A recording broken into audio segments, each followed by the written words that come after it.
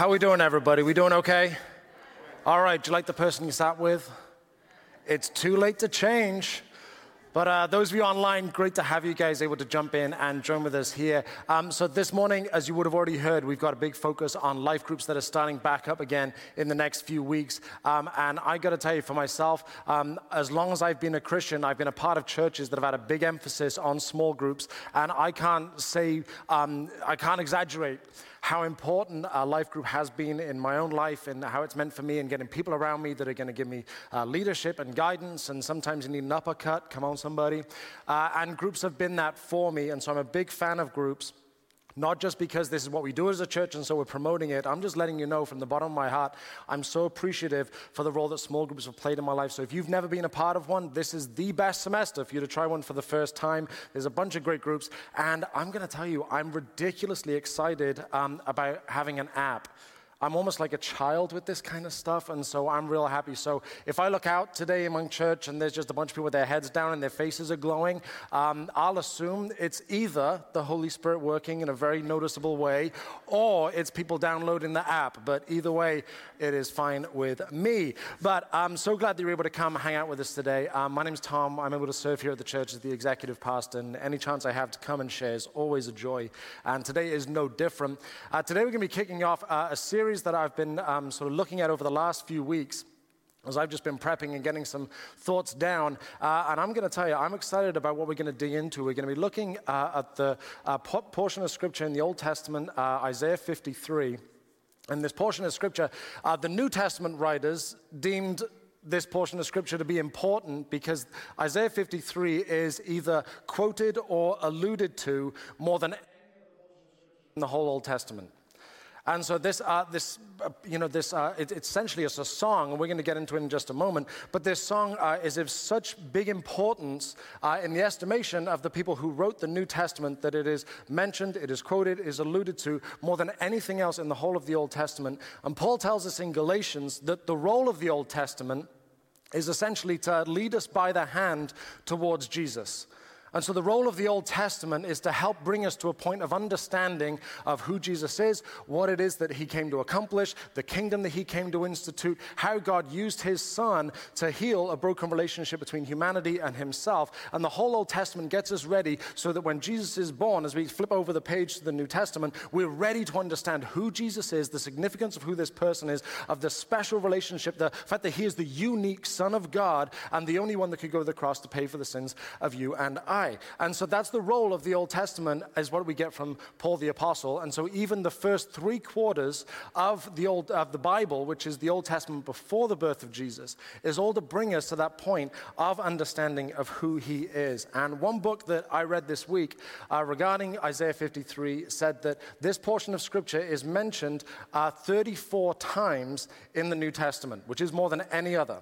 So I can't quantify that 34 times, but that's at least what I read, and it sounded like it was from someone that was smart, that knew what they were talking about. You know what I'm saying?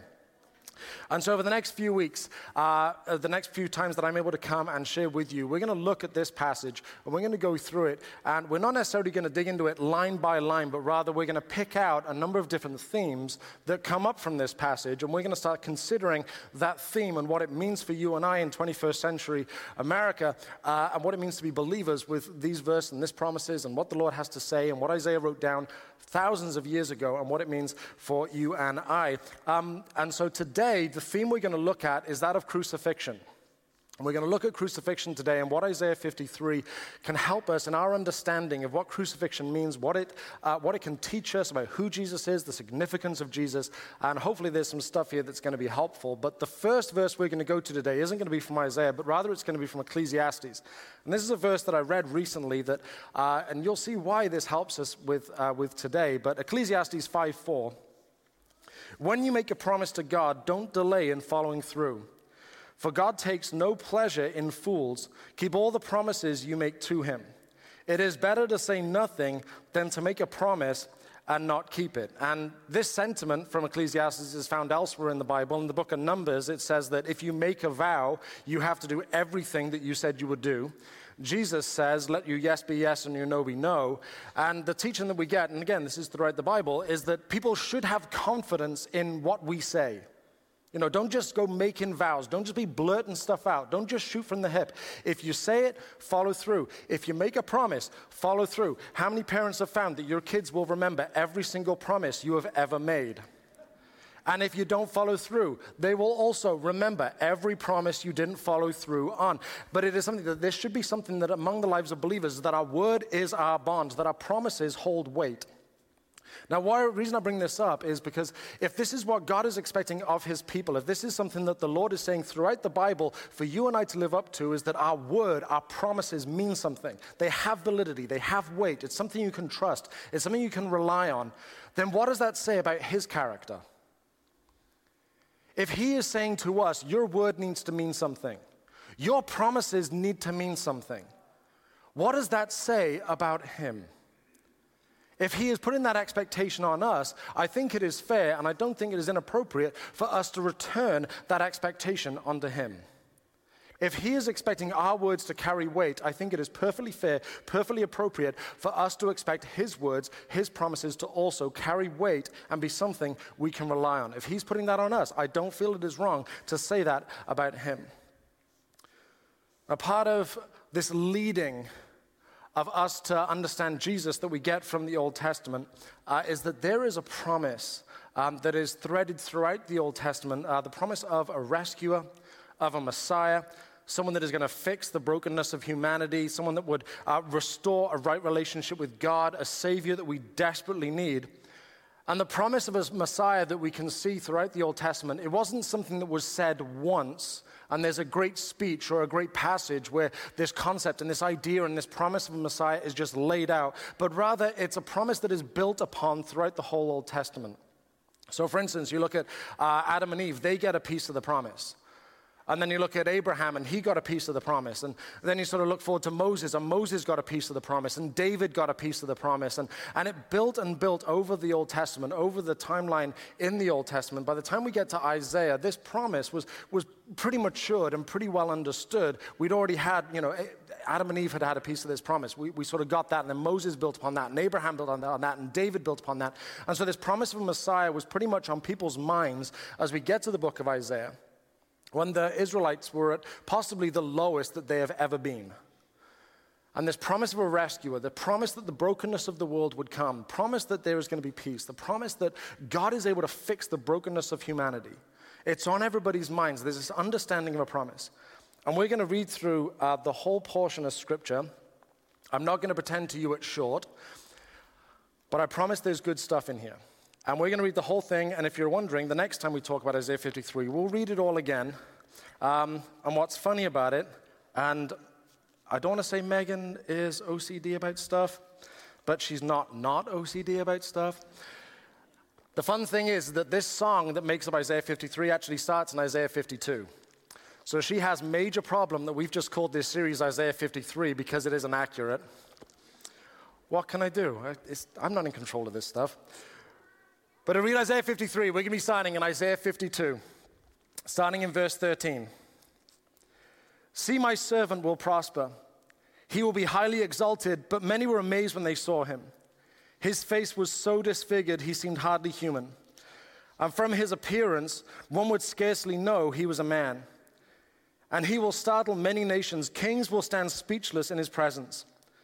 For they will see what they had not been told. They will understand what they had not heard about. Who has believed our message?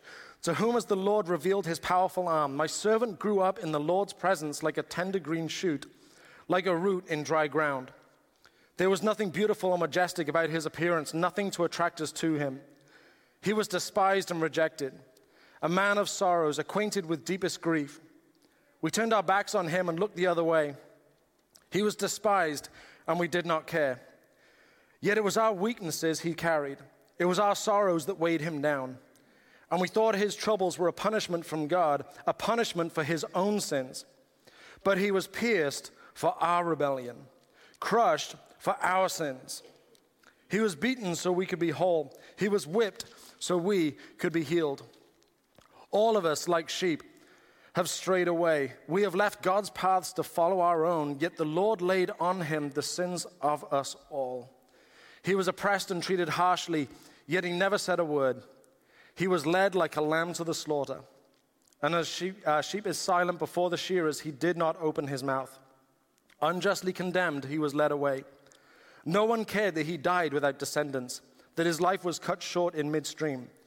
But he was struck down for the rebellion of my people. He had done no wrong and had never deceived anyone. But he was buried like a criminal. He was put in a rich man's grave. But it was the Lord's good plan to crush him and cause him grief.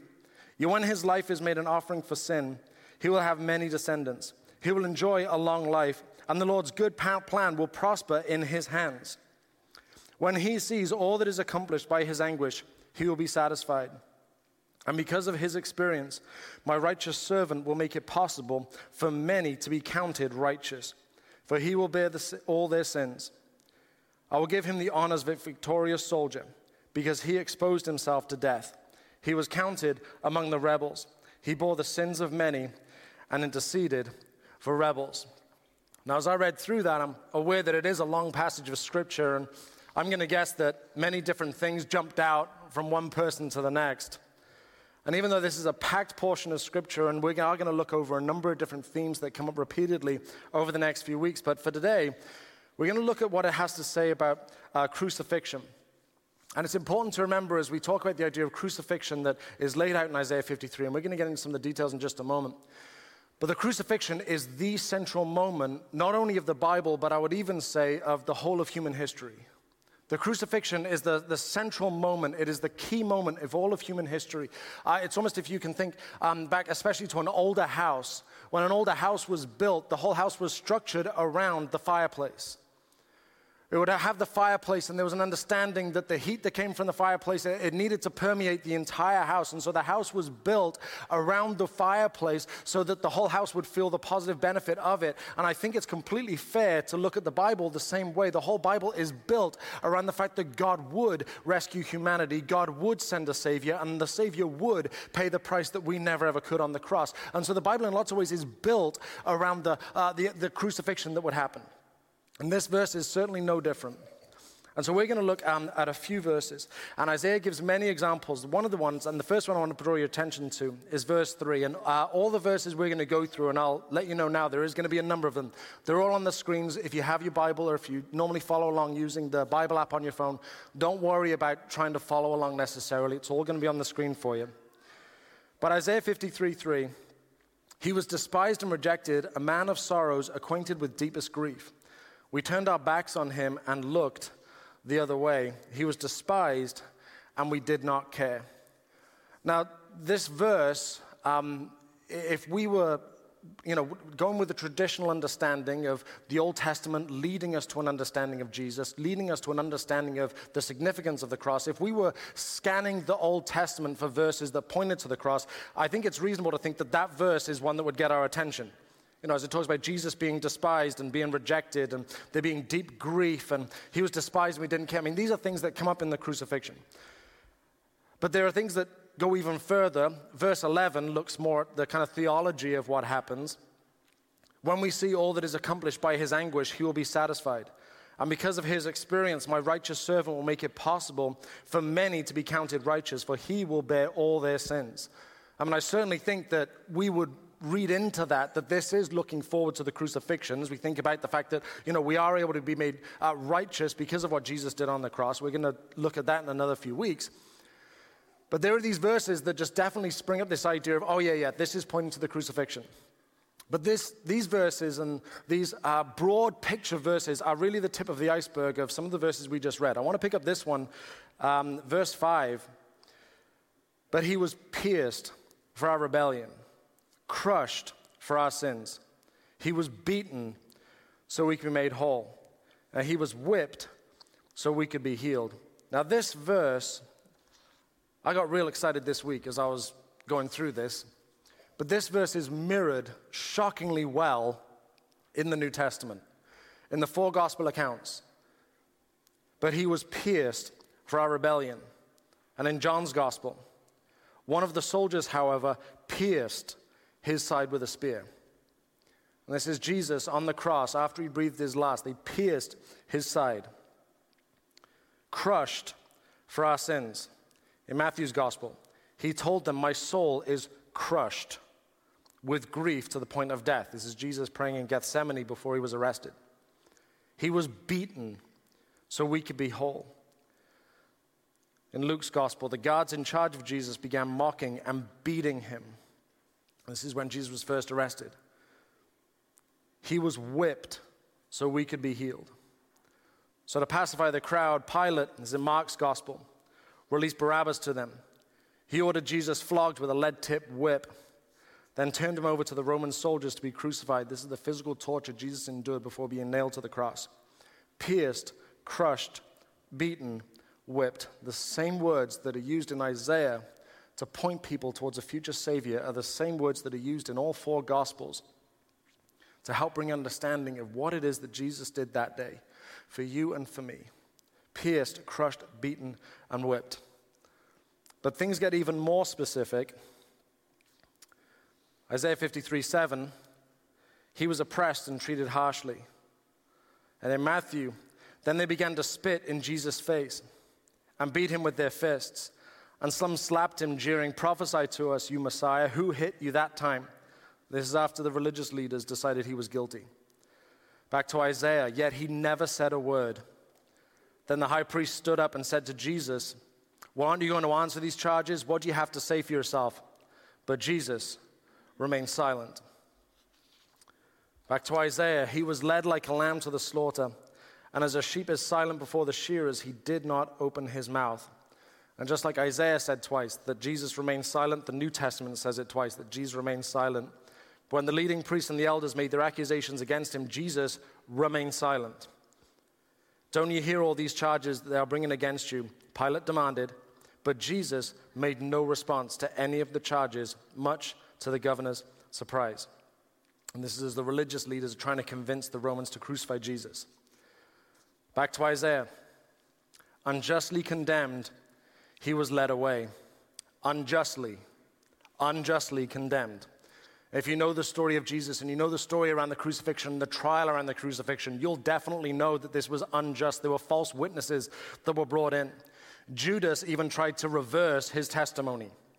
The religious leaders were working the crowd up into a frenzy to call for the blood of Jesus. Pilate's complete mishandling of the trial by releasing a notorious criminal instead of Jesus.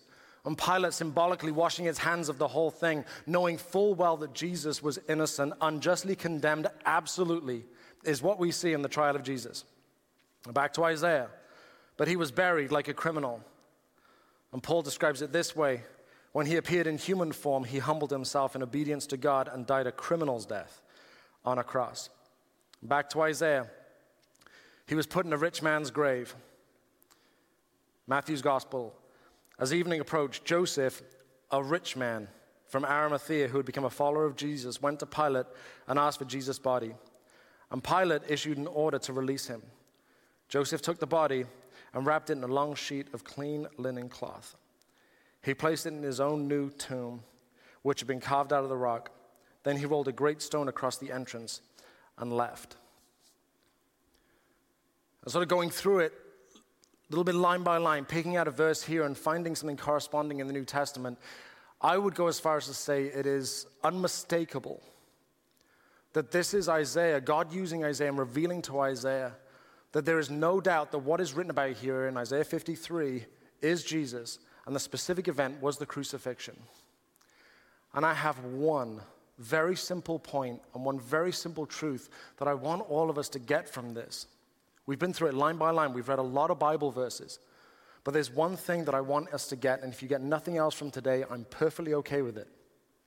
The simple thing is this, that complete confidence in God is completely reasonable. Complete confidence in God is completely reasonable. Because if God can lay out the specifics of the crucifixion long before they happened, what does that teach us about how completely reasonable it is to put confidence in him for our lives? The crucifixion happened 700 years after Isaiah wrote these words down. 700 years after the Lord revealed to him, this is what's going to happen, this is a significant moment, this is how it's all going to go down, here's some details. I mean, we're talking about rich men tombs, we're talking about the way that Jesus was beaten, the way that the mistrial happened, all these details that came together, and it is God's way of saying, okay, 700 years from now, you're going to see this unfold in people's lives. This whole verse is packed with theology, but for today, I just want us to focus that it is filled with these details about the crucifixion. And it is simply amazing to me that 700 years later, we would see these come to pass one by one. We see God fulfilling the plan that he laid out to Isaiah. I mean, imagine somebody went to my mom, rewind 37 years, mom's pregnant with little baby Tom. And somebody said to my mom, you know what, this baby, I've got a feeling it's going to be a son. And when he grows up, he's going to marry an American. You'd be pretty fascinated when you see that come to pass. Well, what if this person went even further and said, you know what, I actually think he's going to grow up and live in New York State, and he's going to have 3 kids, 2 of them are going to be twins, he's going to be 6'2", and he's going to have a weird obsession with Bob Dylan. That would get your attention, right? This is what we're dealing with. That's a silly example of what we're talking about, that years, centuries, before this became fulfilled, before this became unraveled before our eyes, we see God laying this out. And what does that teach us about how much faith and confidence we can put in him? And Isaiah writes in the passage we read that this is the Lord's good plan. And it was his plan for a lot longer than 700 years. But here we see that it was revealed 700 years before it happens. And 2,000 years later, we still get to be included in what Jesus accomplished on the cross. And what I find somewhat fascinating, and I mean this about myself, but my experience of working with people and listening to other believers in conversation, my time as in church leadership, is that as Christians, I think we find it so much easier to have confidence that our eternity is secure than we do to have confidence that the day-to-day is going to be okay. And if the whole point of today is just to communicate that a complete confidence of God is completely reasonable, I can't speak for you, but I can speak for me and my experience of listening to others, that the confidence that I have for my eternity is not something I spend time worrying over. I believe my confidence, my eternity is secure in him. I believe that when I take my final breath, I will go and I will step into an eternity with Jesus as my Savior, and it's going to be amazing. That is not something that I spend a lot of time questioning for myself. What I do, however, spend my time questioning is, oh, Lord, what are we going to do about that? Oh, Lord, what's going to happen about this? Oh, I don't like what I'm seeing online right now. These are things that constantly keep me awake, and maybe you're in the same boat. I read this week, and it was great timing. I think this is good timing for you. It's good timing for me. It's good timing for our nation. Matthew 7:24. Anyone who listens to my teaching and follows it is wise. Now, let me backpedal to Ecclesiastes. We've already heard that God is not about just blurting stuff out, shooting from the hip. He's not just about saying empty stuff. He's about saying stuff that carries weight, that is worthwhile, and is trustworthy. Like a person who builds a house on solid rock. Though the rain comes in torrents and the floodwaters rise and the winds beat against that house, it won't collapse because it is built on bedrock. But anyone who hears my teaching and doesn't obey it is foolish. Like a person who builds a house on sand, when the rains and floods come and the winds beat against that house, it will collapse with a mighty crash. Now I wish that this passage that I just read from Matthew, this is Jesus talking, I wish that the promise was that if you're a Christian, there will be no storms in life. Sadly, that isn't the promise. But the promise is that the storms don't have to destroy you. The confidence that we can have is that if our lives are built on him, we can have confidence that the storms will not be the final chapter of our lives. It will not be the end of our story. It will not be what does us in. The storms will come.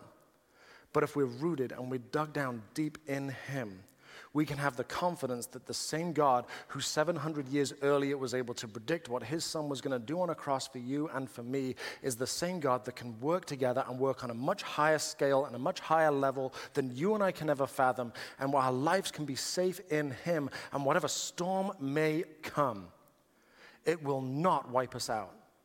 And we can have a supreme confidence in that, whether it's something to do with the pandemic that's happening, whether it's something financial happening in your life, whether there's a relational difficulty you're having right now, whether there's a family problem that you're going through right now. These are very real storms. I would hate it if it came across that I was up here and I was belittling the storms that you're up against right now. That isn't what I'm about. It's not what I believe. I don't believe it's what God is about. I don't believe that's what he wants to do in our lives. But I do believe that it's important we remind ourselves that the confidence we can take, because he's able to say 700 years before the crucifixion, how the crucifixion is going to play out, we can have confidence that he is in control of our lives and it is safe for us to put our trust in him. If you believe it, would you give me a big old amen? It was yesterday, so very recent for me. My son Moses and I, Moses is 7, and Megan and I, we take turns having some one-on-one time with the kids on the weekend. So yesterday I'm with Moses, and he wanted to go to the high ropes course at Destiny Mall. Anybody else done this? Okay, so it's not the first time we've been, but I do remember the first time. It was he and I, we went on there. And the 70-foot drop, I mean, that's what they say. I think it's more like 300-foot drop once you're up there. But as we're kind of up there, I'm kind of like, oh, goodness. And I'm kind of like having a, oh. And I've got my son next to me, he's 7. And I'm just like, oh, gosh, one of us is going to fall. And in a moment of sort of, oh, my goodness type thing, the instructor there, the person that works there, they said something that really kind of brought some relief. The person said a simple thing. They just said, we've been open 7 years, and we've never had an incident. And my first thought was like, well, yeah, of course you haven't had an incident. It only takes one, and you're shut down forever. But it gave me this reassurance. There was something about the way that she said, we've been open 7 years. We've never had a problem. It just gave me this confidence of like, oh, we're going to be okay. I mean, I went back twice. It can't be that bad, right?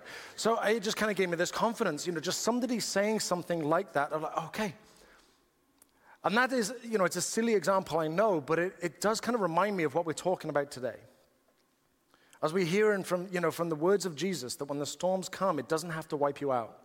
Build your life on me, and you can sustain. Build your life on me, you can keep going. Build your life on me, and you can get up and fight another day. Build your life on me, and I can bring relief. Build your life on me, and you can have peace, even though the wind and the waves are pounding. That's not a small thing. That's not a small thing. Once we realize that, that confidence that we can have in God, it is right for us to feel that. It is justified that we feel that. Psalm 8, verse 3. When I look at the night sky and see the work of your fingers, the moon and the stars you set in place. When I look outside, when I take a step outside on a clear night and I look up and I see all the stars and I just remember how incredible you are, how majestic you are, how powerful you are, how there is no one like you, there is no one above you. What are mere mortals that you should think about them?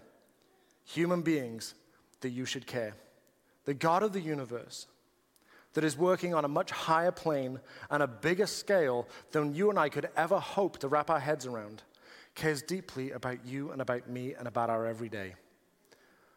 Those things, those little storms, those things that are causing you a distraction right now, that are causing you to freak out, that are causing concern, that are causing worries, they're real things. I'm certainly not trying to belittle the challenges you're up against right now. But I do believe we need to have a confidence that the God of the universe cares deeply. And if we can have a confidence in him for our salvation, if we can have a confidence in him for our eternity, I think it also makes sense that we have a confidence that he cares deeply about what is going on here and now and the everyday things that we are up against. And maybe it'll be helpful if on a clear night, not like today because it's snowing, but on a clear day and a clear night, we step outside and we just look at the stars and we remember, not only are you the God that puts the stars in the sky, but you're the God that cares about the things I care about right now. Take a step outside and just see the splendor of creation, the splendor of the universe.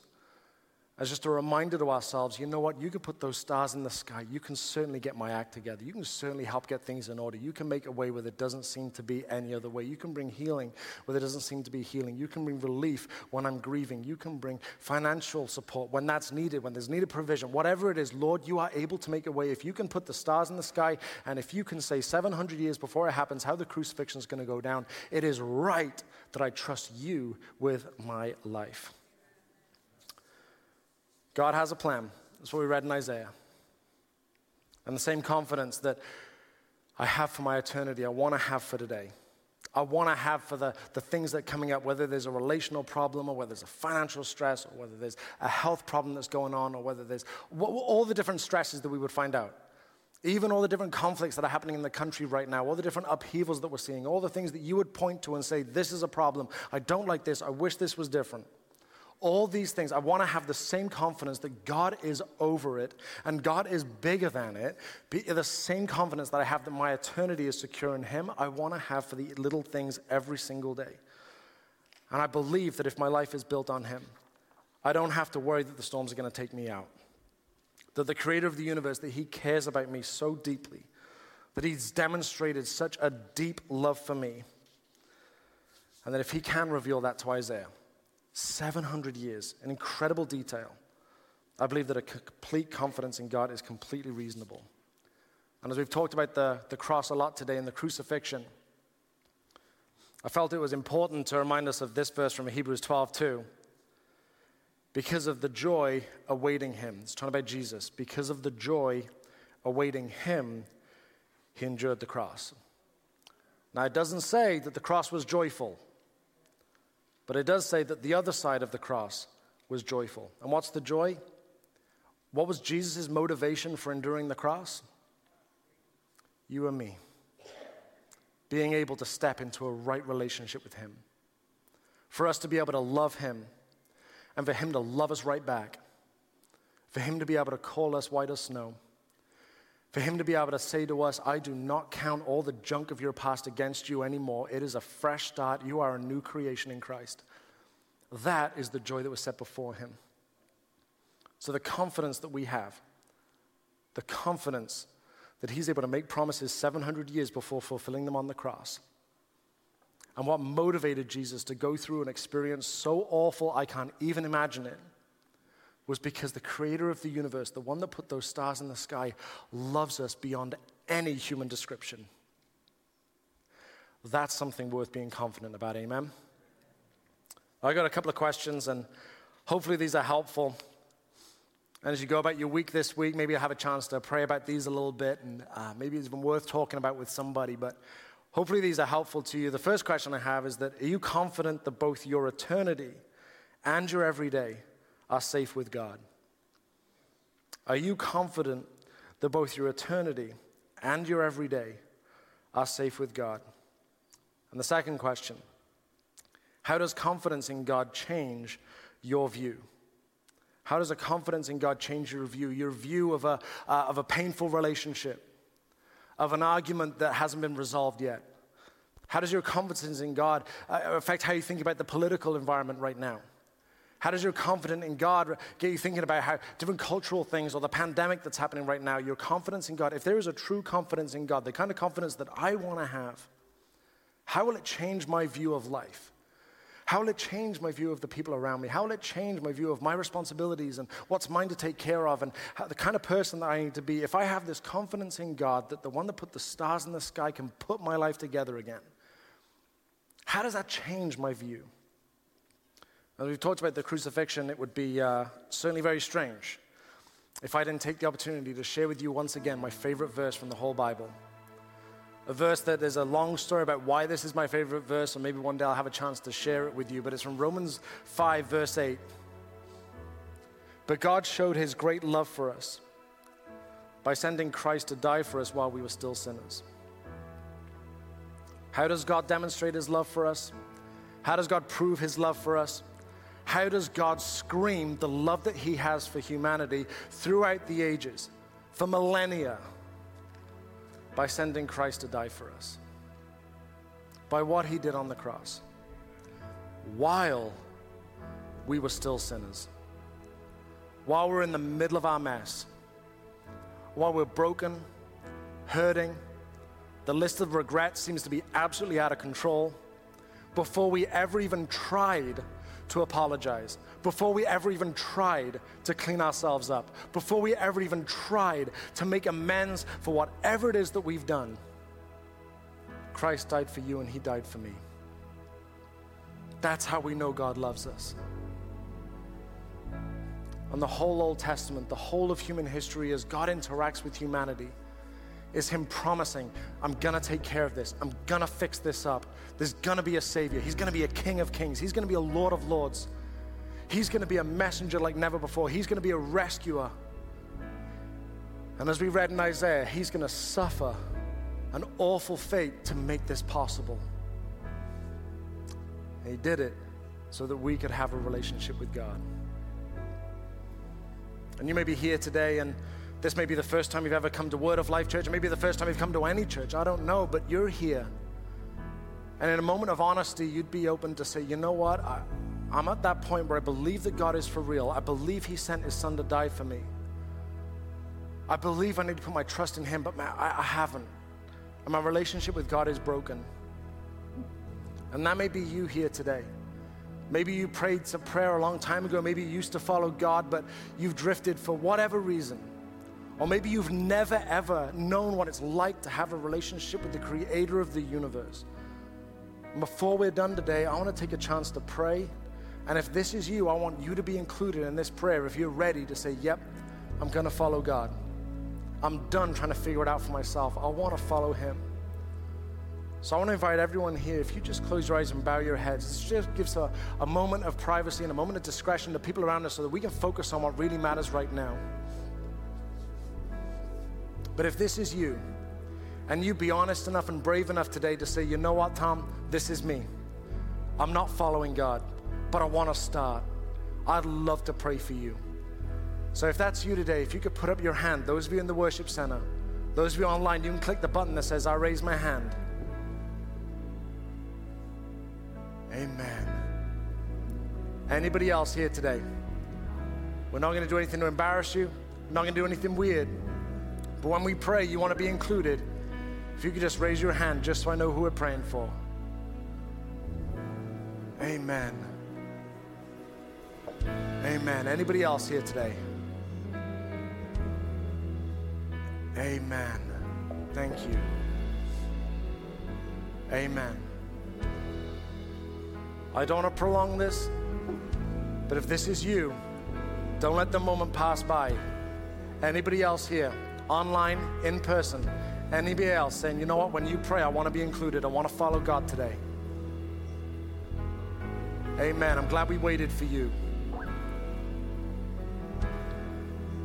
Amen. Come on, Word of Life Church, can we please celebrate people making the best decision they can ever make? Amen. We're going to pray a prayer together, and the words are going to be on the screen. And I want to invite everyone here to pray along out loud with me, believing this is going to encourage somebody around you. So come on, everyone, let's pray together. Lord Jesus, I believe you died for me. I want to follow you. I invite you to be Lord of my life. Help me follow you every day. I want to leave my old life of sin behind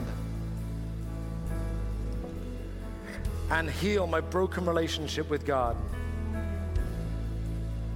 In Jesus' name, amen. Everybody, let's welcome an incredible decision.